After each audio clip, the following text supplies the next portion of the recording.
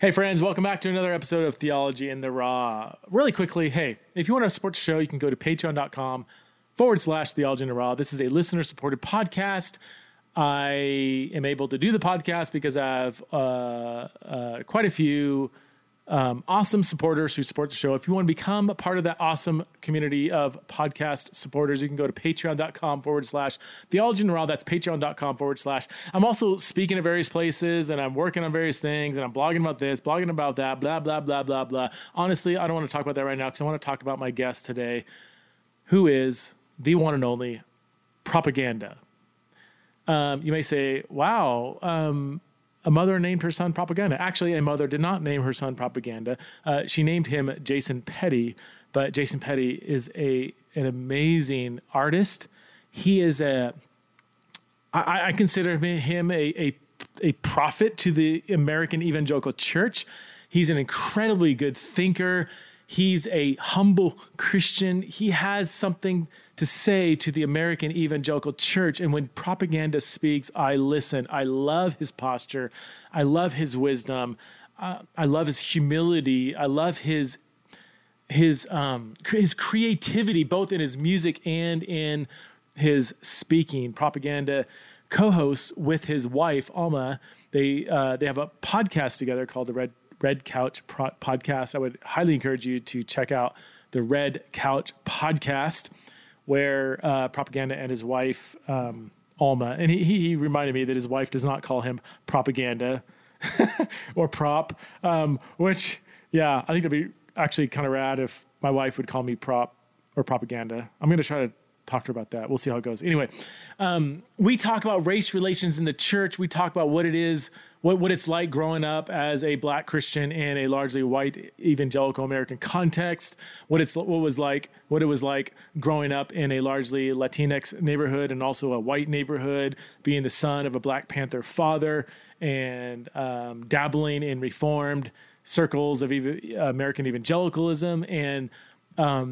some various maybe shifts in his, I don't know, in his art, in his music, in his thinking in the wake of the Trayvon Martin murder back in, I believe it was 2012.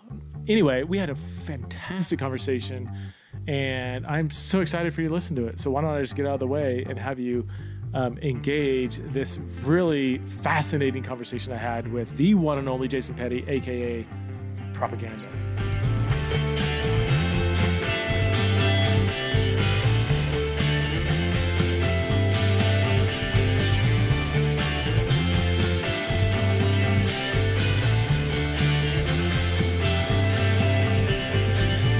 All right, welcome back to another episode of Theology in the Raw. I am here with, I'm going to say Propaganda, because that's how most people know you by. But you're Jason Petty. Yep. Most people I know just refer to you as Prop. I mean, when you hear Prop, is that the most common way people refer to you? That's the most common. Prop. Okay. So thanks so much for being on the show, man. Really appreciate it. Yeah, no problem. Unless you're married to me. She doesn't say Prop. She doesn't say Prop? No. She refuses. Is it Jason? I don't know if you have an explicit warning on your thing, but there are things that she calls me that. Well, this is I branded this Theology in the Raw on purpose. So they're how raw? You know what I'm saying? Honestly, no matter what you do, well, I'm not going to edit it out. So you be you. Okay. Why don't we start to, I would say a large majority of my audience is going to know who you are, at least from a distance. But for those few that might not, give us a story. Who is Jason Petty, a.k.a. Propaganda, and then we'll go from there. Yeah. South Central Los Angeles, born and raised, between there and like 20 minutes east in like the San Gabriel Valley. Escobina, La Puente area. I've lived in pretty much all of the sort of cornucopia of Los Angeles in the county. And I do a hybrid of sort of hip hop and poetry. One half of a podcast I do with my wife called the Red Couch Podcast. We talk about sort of social and political commentary, but just from a sort of a brown person's perspective. And and my music kind of takes on the sort of the same tone, social and political commentary. And I've been doing sort of music and poetry professionally for almost 10 years now, which is crazy to say. I got 2 daughters, one of which started high school today, which is so weird. Oh my gosh. But she's kind of living my dream, man. She's doing high school at in downtown, you know what I'm saying? Yeah. And like, it's a high school for the arts. Like, oh yeah. That's what in LA. I wish I could have went to like a high school for the arts, you know? Yeah. So that's that. My wife has a PhD in ed policy and social context. She's usually the smartest person in the room. And even when she's not in the room, she's the smartest person. And I grew up in a Latino neighborhood. Our house is bilingual, and my baby daughter's learning Mandarin, so she's about to be trilingual. Oh my gosh. Friggin' jerk.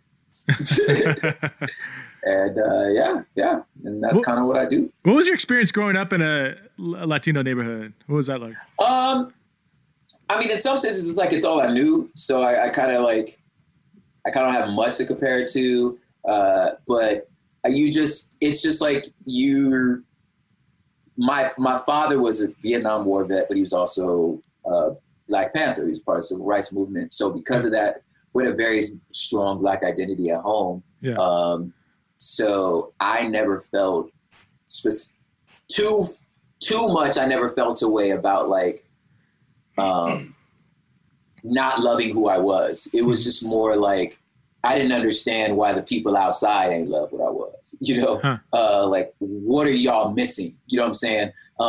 But it teaches you, I think, first of all, to just already have an understanding of just what it means to be bicultural or multicultural, just to be able to already relate to the other, you know what I'm saying? So sort of the type of kind of tribalism, I think that somehow or another, whether it's ethnic or even religious, when you become a Christian, just kind of have this idea that who's safe and who's not. You grow up in an environment like mine, it's just those rules they just seem silly to you, you know, because it's there is no other. I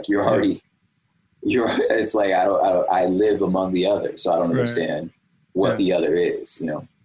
I wonder what differences there would be. I guess you can't really, I don't know if you can compare it. I mean, growing up as a minority in a Latino neighborhood, how would that have been different if you were a minority in a white neighborhood? Do you find? Yeah, I think that would have been very different? One is because it's still hood. We were not. We weren't privileged in any way, you know what I'm saying? We went to the same schools, we died in the same bullets, you know what I'm saying? The difference for me was gang activity wasn't necessarily an option because I wasn't Latino, you know what I'm saying?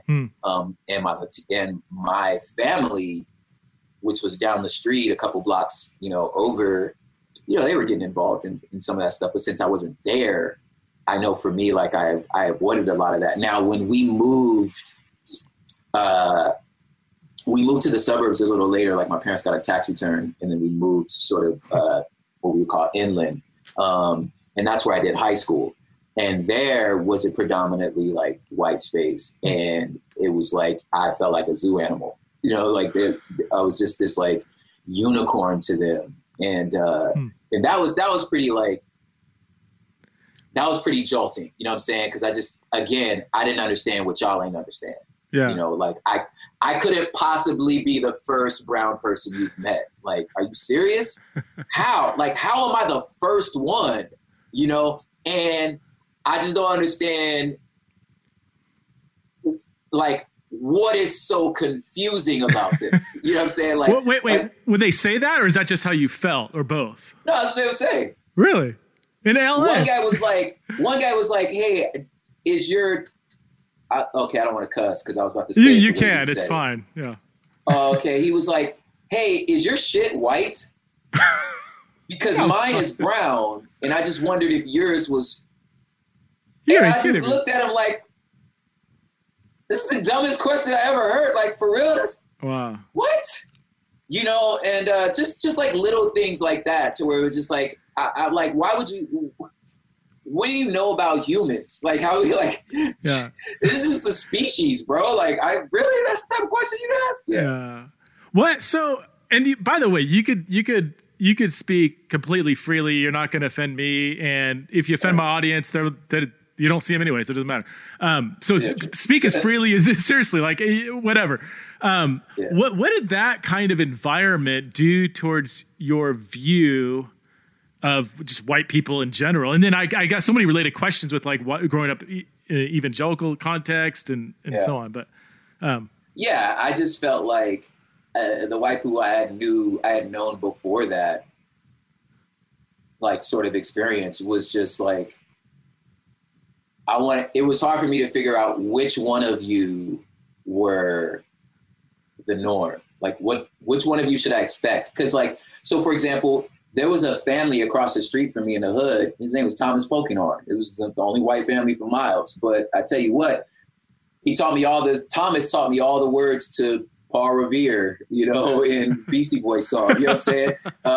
If you're familiar with Humble Beast, like Thomas was my best friend. You know what I'm saying? Like, so I just had this other experience that when I ran into this, it was like, okay, so is this how y'all act when we not around? Is this, or do I just know I don't, help me square this. It's like, do my friends have family that think like this? Like, it was just more just like, it was disorienting because I just didn't understand. Because I mean, like I said, having a Black Panther father, I was well aware of racism. You know what I'm saying? I was well aware of like what world I was about to get thrown into. But I just thought, I guess like anybody else, like you're looking at like a kid and you're going, real? Like, and then just like all of my like inner city antennas being like, I should beat the crap out of you, right? Like, isn't that what I'm supposed to do right now? Just right. That's kick his ass, right? But just like the like knowing, well, you're pretty outnumbered, man. Like, look around. Like, really, you really want to like start something right now? So it was just disorienting. Yeah. Would you describe it as like mildly racist, blatantly racist, or just ignorant, or a blend of all three? I mean, it's probably a blend of all of them. It depended on, what situation like that. So it did teach me that like, yeah, this is not a monolith. You know what I mean? Right. There's variance of thought among every people. You know what I'm saying? So like, there were times that it was just like, oh, you honestly don't know. There were times that like, oh, you're trolling me. There were times that like, you're looking back and figuring this out, you know what I'm saying? And then there's like the microaggressions, and then there's like, oh yeah, nah, this kid, you're legitimately racist. You know what I'm saying? And it's just like, it's, you figure it out, you know what I'm saying? And then even when that kid makes that joke, like you see the other guy or the other girl that was like, yo, that was, I don't know, bro, that was kind of far. Like when you're watching almost like the other white kids look at that white kid and be like, what, bro? Like, yo, I don't know, dude, that actually sounded racist. We were just kidding. Like, that's pretty bad, Yeah. Yeah. So were you raised in the church, or what's your kind of Christian testimony so journey? My parents became believers in elementary school, and we just kind of like found a church in a phone book. And so my mother, it's hard to describe, man, because it's like, who wasn't at church? You know what I'm saying? Like, it wasn't like, like who didn't go to church? You know what I'm saying? Like, so it wasn't that we like didn't go to church, or knew who Jesus was or that he was Lord, But my father was like, I mean, he was just, it's hard for me to say that I was a Christian home. You know what I mean? Yeah. But I was, at junior high, I think I was like, I'm the product of like a good youth ministry. You know what I mean? But we were inner city kids. Like, kids in my group, they were our neighborhood drug dealers. You know what I'm saying? Like, they was gang banging, sleeping with each other. You know what I'm saying? Like, we were an inner city church, and our youth leader was like, ex-con, you know what I'm saying? And like, you know, who the Lord saved and loved us and didn't want us to fall in the same traps, you know what I'm saying? And so like, I heard the gospel pretty young, you know, but, and they were doing their best, my home, but it wasn't, I can't say in the way that somebody else would think when they say, I grew up in a Christian home. I was like, nah, not like you mean. Yeah. You know what I mean? Yeah. You didn't go to Awana and watch VeggieTales. No, never heard of any of that. You know what I'm saying? We did go to camp once. I remember we did go to youth camp. The Californians would know, like we went to Hume Lake. Oh yeah. You know, yeah. And it was funny because it was like, little did we know they had 1 week in the summer that they lowered the prices for like the inner city churches, which we didn't know. I thought, dang, this costs a lot to come. It's like, we're the low income churches. Word, okay. I bet they dreaded that week. By the way, I would love to talk to the organizers to see how did you look forward ratchet. Like we're pretty ratchet, but I mean, I heard the gospel there. Like, I'm not gonna lie. Like, that's where I want to say I became a Christian at Hugh Blake. Hugh Blake, no way. Yeah. What? I might have been there because I was there a few summers. We're close to the same age. What? Do you know what year that was? Is that like late 90s or? Bro. Middle school. Oh, middle school. Definitely the middle school ones. But, okay. Man, I don't know. So how would you describe your, for lack of better terms, your like theological journey? Like where so let's just go from Hume Lake conversion to now. What kind of churches, what kind of Christian subculture do you swim in? And just theologically, how have you? Yeah. So you got to remember, like, I mean, you know this, you know, California was not the Bible Belt. Like, so our categories just look very different than the rest of America. Like, there's still, I mean, it's still American evangelicalism. Yeah. It's just different, you know? So, like I said, I went to this like inner city non-denominational church that were, you know, leaned Pentecostal, you know, but our pastor was, you know, APU, like Azusa Pacific professor, you know what I'm saying?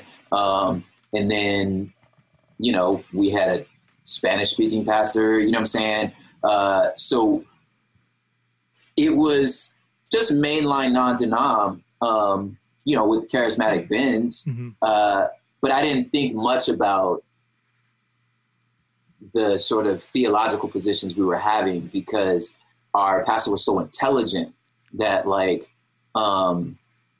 he just, I guess now looking back, it would be like, he would preach like a Reformed Calvinist, like as far as like the academia of it, but he wasn't in any way a Reformed Calvinist, you know what I'm saying? Yeah. So it was just like, so I had this like other sort of thing, but like my family, like my grandmother's brothers, you know, so my great uncles were like Citizens of Zion Missionary Baptist Church in Compton, California, you know what I'm saying? So it was just like, that's my extended family is like they hoopers and moaners, you know what I'm saying?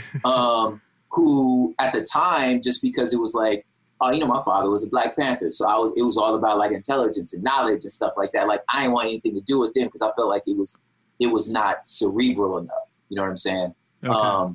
Plus it was just like, you know, it's my grandma's church, you know what I'm saying? It's just, you're gonna be here all day, you know, it's Baptist. So we're going to be here all day. It's a Black Baptist. It's going to be 17 songs, 5 hours long, you know. So I just didn't want to be there. And then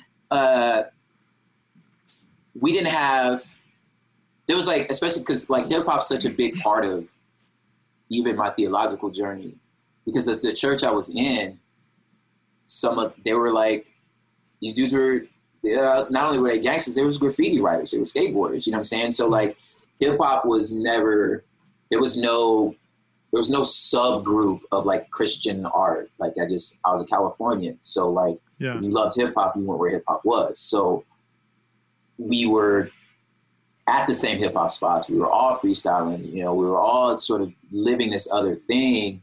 It wasn't until college that somebody presented to me the idea of Christian rap. You know what I'm saying? Because I didn't know it was no such thing. I knew plenty of rappers that were Christians because churches weren't booking rappers. So like, I didn't know that was a thing. You know what I'm saying? Yeah. So that actually introduced me to other sort of theological worlds. So like, knowing what it meant to be sort of Arminian versus Reformed, you know, out and stuff like that. Like it was hip hop that actually showed me that, you know what I'm saying? Yeah. And then so I somehow took a deep detour into the Reform world. And it was partially because that's who was embracing hip hop, you know what I'm saying, at the time. Because again, I just didn't, and it was cool because again, I come from a very, again, cerebral kind of academic thinking. So I felt like, oh, this is like scratching that itch, right? So I spent a lot of time there, and then Trayvon Martin was killed. And again, I come from a Black Panther father. I come from a civil rights family. So this was a Claritin call that like, we need to start talking, you know what I'm saying? Like there's something going on here. And it kind of like, and it sort of confirmed some of my like concerns, if you will, because I couldn't understand why y'all love the Puritans so much. And I was like, why do they keep talking about the Puritans? I was like, these are slave owners. Like, I don't understand why y'all love them so much. You know what I'm saying? So I was like, I don't understand how y'all so smart and you haven't connected these dots. Like, so then when that happened and I just saw like nobody was in any way affected by this murder of this unarmed Black kid. You know, so I guess like, I don't understand why none of y'all. So then that's when like sort of, and then you go into Nashville, and I went into Nashville like thinking, this is amazing. You got like this churches on every corner. What is that? The 10 Commandments on the wall? This is great, dude. You guys are just like openly Christians. You know, that's crazy. You know what I'm saying? And then just kind of like the facade coming down and being like, oh, that's not really what's happening. Oh, this is still the South. Oh, I'm in the South, you know? So that was there. And then I just felt like I just started noticing just this overwhelming sense of just like arrogance and just pompous kind of attitude. And I just felt like this,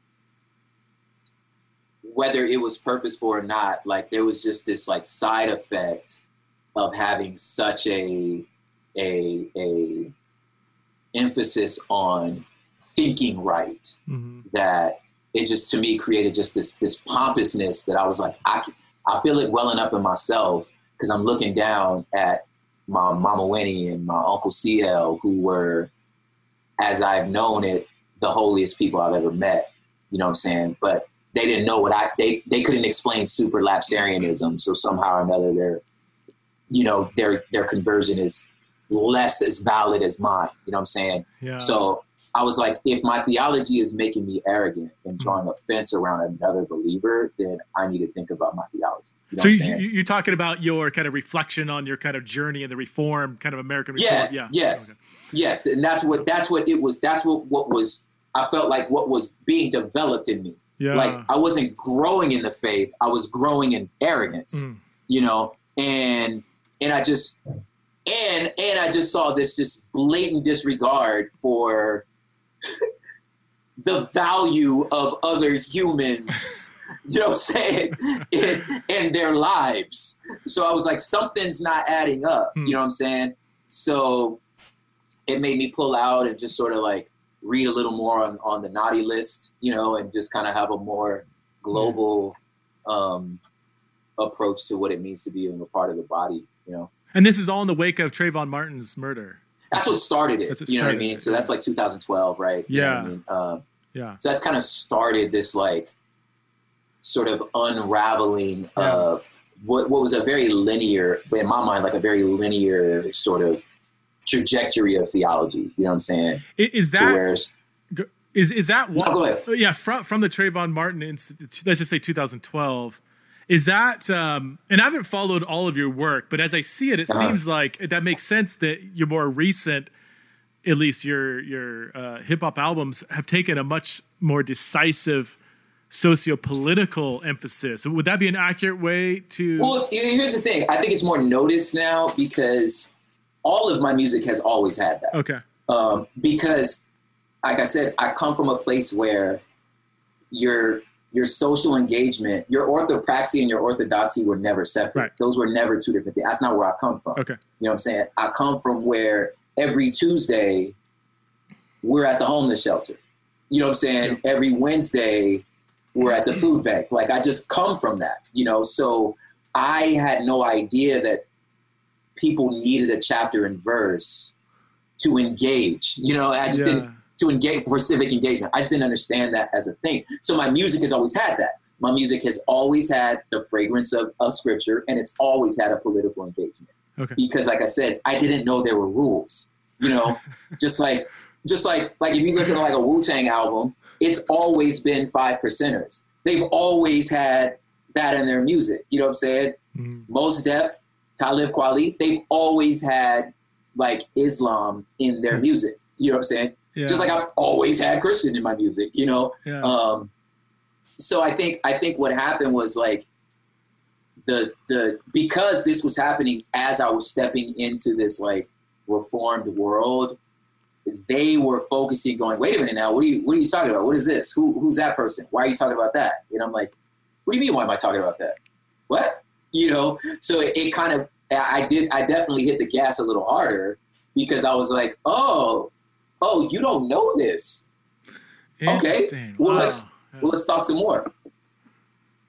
So yeah, I don't follow Lecrae much at all, but it seems like he's had a similar thing where he was kind of the poster child of the reform, whatever. But once you start pushing on the race thing, a little bit too much, it's like, okay, you can do a little bit as long as it's within this kind of framework, you know, make sure you're still within this tribe. But once you start stepping outside of that and really challenge it, I remember a few years ago on 4th of July, he tweeted I laughed because it was so bold and necessary, but he tweeted a picture of slaves in a cotton field and says, these are my ancestors. What my ancestors were doing on the 4th of July. I retweeted it because I thought it was brilliant. I'm like, what's the problem? Like, I understand the pushback that would say, let's not only live in the past and not acknowledge progress. I understand that. And I would agree with that. But to literally whitewash the past or to not acknowledge the profound and lasting impact, so the lasting social implications of this incredibly dark history of our country, you know, that's just naive. Like, we don't need to, we should say yes every time 4th of July. We should acknowledge maybe the good things America's done and also acknowledge the very bad things we have done and be okay with that. Anyway, I didn't even see it as an issue, but I think that my question is, well, here's where I was trying to go with this is, has your sort of, I wouldn't say movement, but more maybe explicit addressing of some of these socio-political issues, has that putting you on the naughty list with some of the Reformed tribe? Yeah, but the thing is, like, for me, I was never, like, Lecrae was a darling. Okay. You know, I was never a darling, you know, because I think I got on that world's radar. I kind of came out swinging as far as they were concerned. You know what I'm saying? Okay. So the inroads I made were already, their introduction to me was like, yo, this is who I am. There was no real pivot, like, from the public perspective. Lecrae had a pivot, you know? So for them, they, I think in a lot of ways, like, not only was it like, you're shooting at our sacred cows, I think for them, they felt betrayed. You know what I'm saying? Like, man, we made you a star. Like, I'm trying to put myself in their shoes. Yeah. Like, we made you a star, and it was because we believed you were this. And it turns out you're not. You know what I'm saying? So I think that was like the thing for him.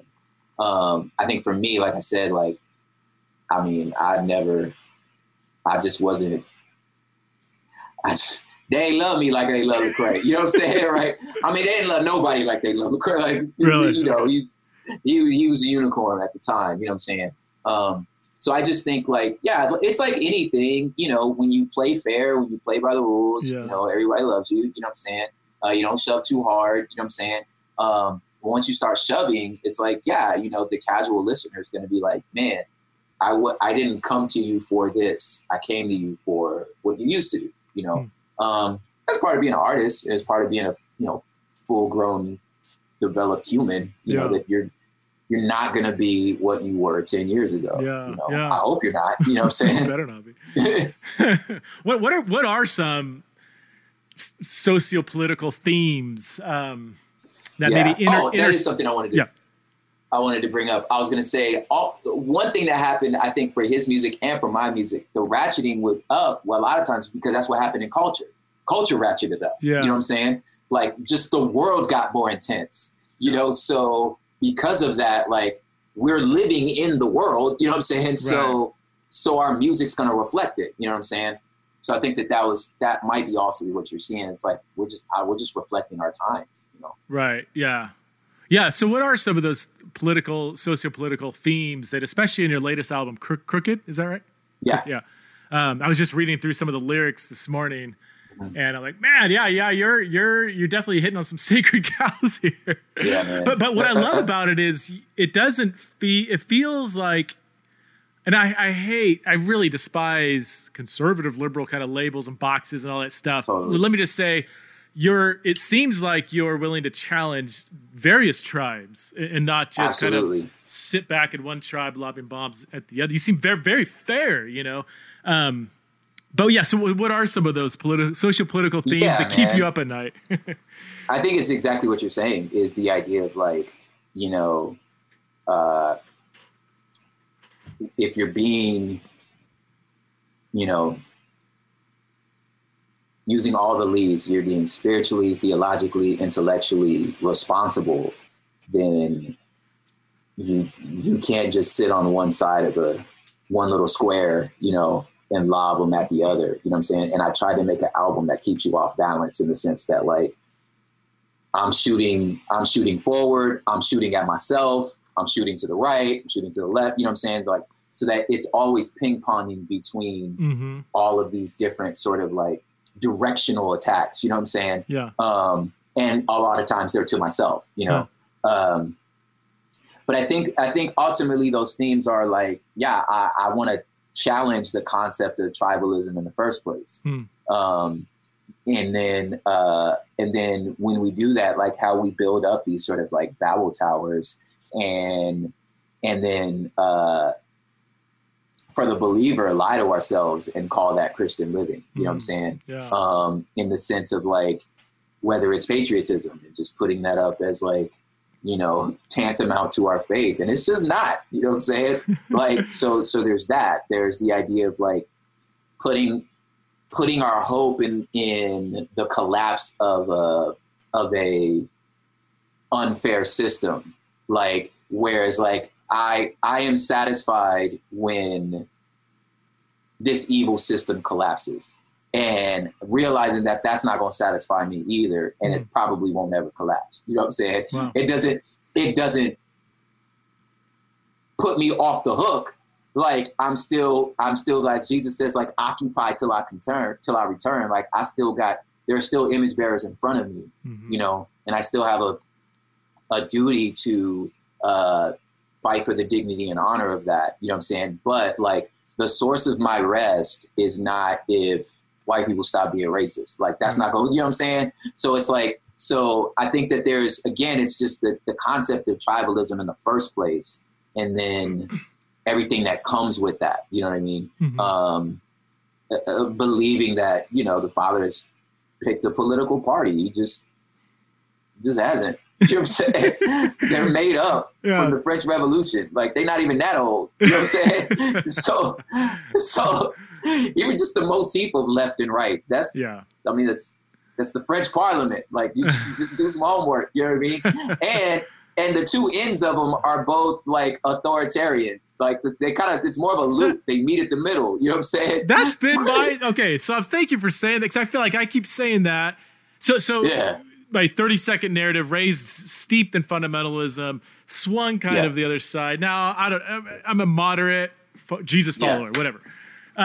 On some issues, I might sound conservative. Some issues might sound more liberal, and I don't even like those categories. Anyway, but what I've seen, having raised in fundamentalism, and I get attacked now on both sides, the rhetoric and posture.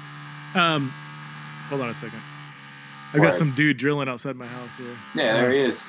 Yeah, goodness. Hold on a second. Yeah.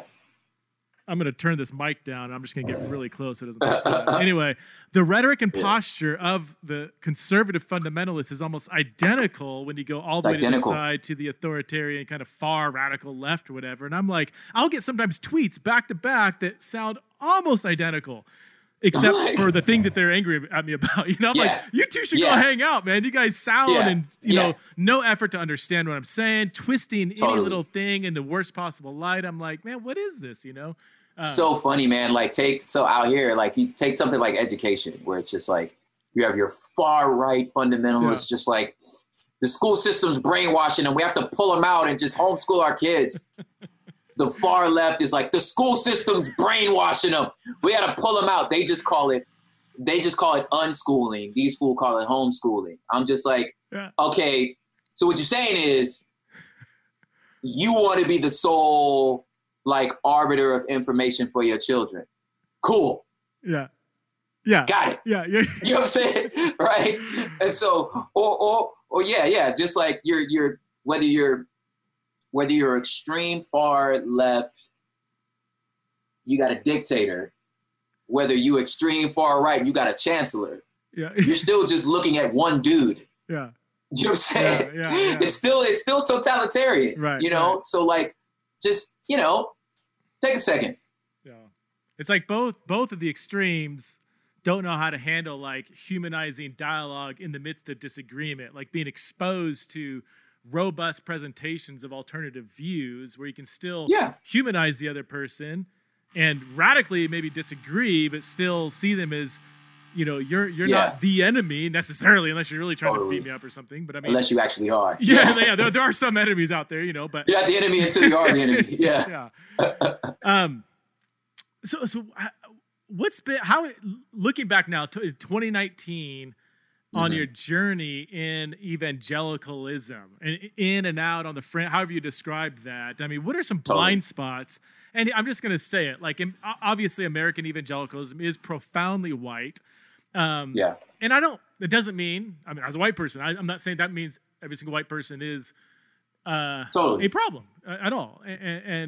But there is a whiteness to American evangelicalism. I'm going to say obviously, okay.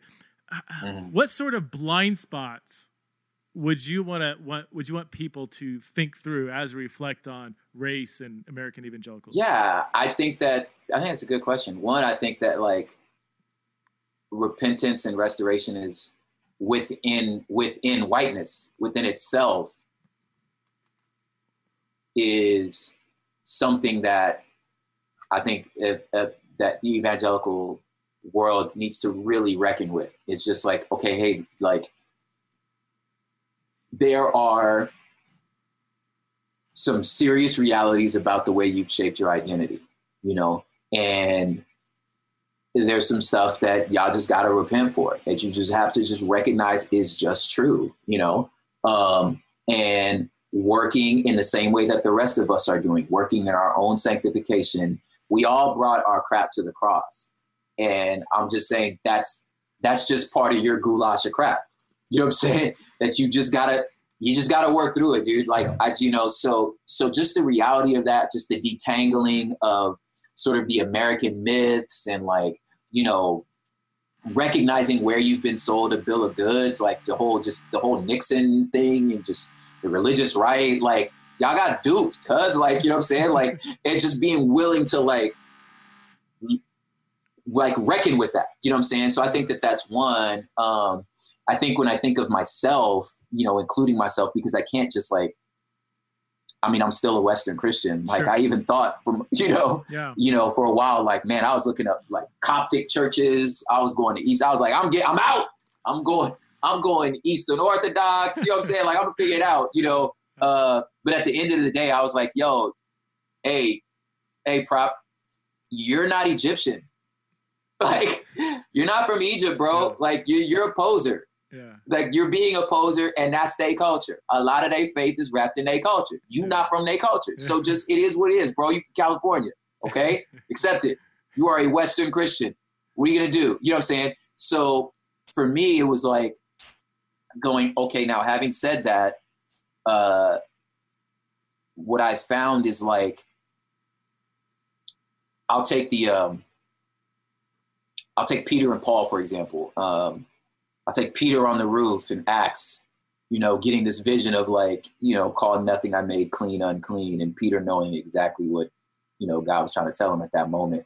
How that had to be an existential crisis. Like, that's a pretty big pivot, from what a faith you've been practicing for thousands of years, and God going, I think you kind of missed it. I think you missed it. You know what I'm saying? Like, what do you mean I missed it? Like, this is from Deuteronomy, bro. Like, what do you mean I missed it? So I just don't know if I had really the guts to like hear what Christ was saying at that moment of like, and it's the same thing that happened with Paul being like, yo, hey, homie, you're persecuting me. Like, and just Jesus just continually being like, no, them too. No, them too. Tent's wider than you think it is. Them too. Them too. No. And just having the guts to like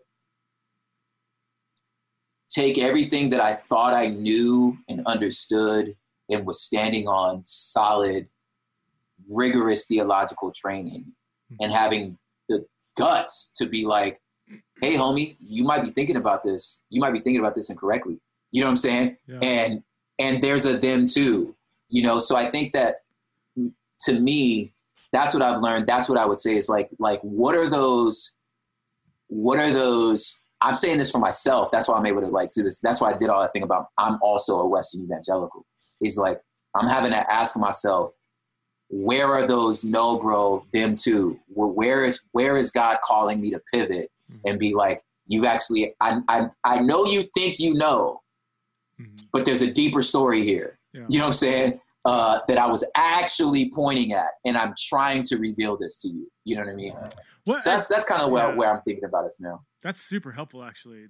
Oh man. I mean, just it's awesome that you're still. I love the emphasis on self-reflection, because oftentimes the older we get in the Christian faith, and also the more you see blind spots in the church and other people, it can become easy to kind of think like, man, I got it all together, but it's those people out there that are the problems. Totally.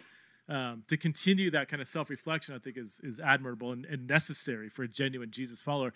I'm curious, and I know we talked about avoiding tribalism and labels and stuff, but is there a person, people, or group of evangelical Christianity that you would resonate with most, or people that you're like, man, these people or this person is, I think they're really getting it, Yeah, that's hard, man. I think as an artist, I get to traverse so many different spaces, and I feel like, and even when I say like challenging tribalism and as a whole, I think that there's a type that kept us alive, just like, just the development of the human species. There was a type of tribalism that honestly, like, hey, I can trust this person because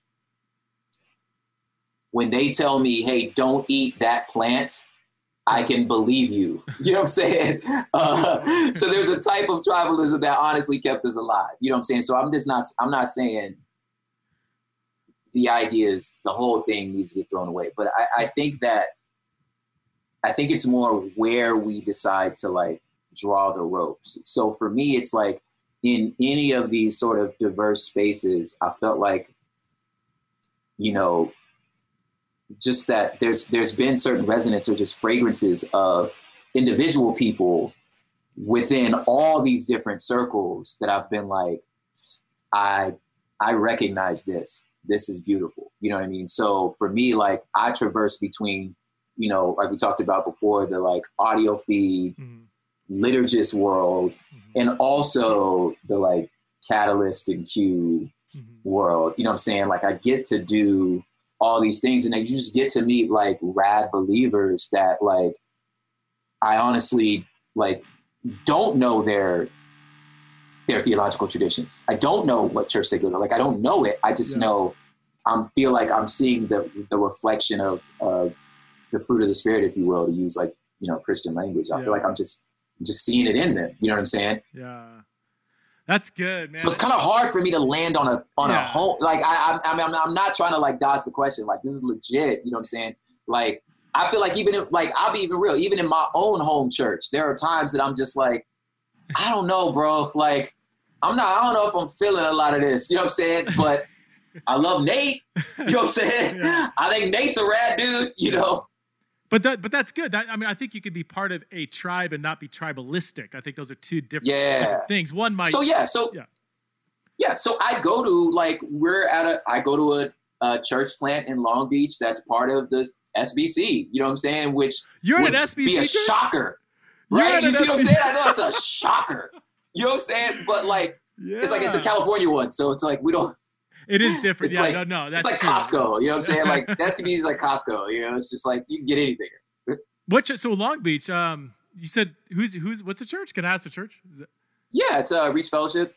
Damon Horton, our pastor, but it's like 3 years old. I might have I've done some work down in Orange County area. I know Long Beach isn't Orange County, or is it? I know it's a huge. I got you. It's a huge debate. No, I mean, I feel I often I don't know what tribe I belong to, and I don't I genuinely love, like in the ministry that I do, we'll swing all the way from like conservative Baptists to Pentecostals to Catholics and UMC, FMC. I mean, RCH. I mean, the whole wide range, and I could genuinely take things like appreciate certain aspects of every one of those things while saying, this maybe tribe I wouldn't quite identify with as much here. I wouldn't really fit in well here, but man, I could appreciate, because at the end of the day, when you get to know people who are just trying to follow Jesus as genuinely as well as they can, I mean, they got blind spots. I got blind spots. But when you get face to face with actual people, those labels and assumptions just kind of go to they're just kind of noise in the background. I just feel like we're all trying to put this like mosaic together. That's this image of God. You know what I mean? And it's like, you just get different little chunks and flecks here and there. You know what I mean? And I just feel like, for me, when I think about Holy Spirit, I feel like it's like when you recognize like, oh, that's a fleck, that's a little piece, that's a piece of the image of God. You know what I'm saying? It's like, snatch that, hold on to that. Right. You know what I'm saying? Oh, there it is over there. Hold on to that. You know what I'm saying? And when you just see it, it's just like, I'm like, your lens is not so like descended so close into the particulars. It's like I pulled out because I'm trying to see a bigger picture. And then you just kind of like reach in and be like, I want that piece. That's it. That's what I was looking for. Boom. You know, and then you could like put it on your wall. Like, okay, there's a part of the image. You know what I'm saying? Like, I know I don't see the whole thing. I know I don't have the whole thing, but that little, whatever that was, that's a hint. You know what I mean? It's so good. Hey, man, I want to respect your time. We're pretty much out of time, but I want to make sure I talk about the Red Church podcast, which you do with your wife, Alma, and you're in season 3. Is that like year 3 or just season 3? We just finished season 3, which is year 3. So we took it. So for this one, we're taking it on the road. Going to do some live ones for season 4. So you got to come to the recordings. They're full shows. So you have a tour. What's a Hard to Love tour? Is that what it's called? Hard to Love tour. Where can people go to find out about that? So you can go to my website, just prophiphop.com. Okay. We'll be in Chicago, LA, Oakland. We'll be in Nashville. We haven't announced the Nashville one, but Boise, Idaho. You just heard it now. Boise, Idaho after that. Boise right after that. Nah, maybe. You never know. That might be like your high school experience if you. Right. You just walk in like. Yeah. Anyway, thanks so much for your work, your ministry, and I've often said. Oh, my pleasure. So I'm not I'm a writer, academic. I'm not an artist, but man, I would be the first one to say that I think artists are the prophets of the church. I mean, they're typically 5 to 10 years out, looking at where we're going and able to speak back, almost back in time in a sense. And so I so love and value artists like yourself who are doing amazing work. So keep it up, and I appreciate that. Don't let the attacks get to you. I'm sure you get hit from I'm good. both sides. All right, man. Take care, bro. All right, brother.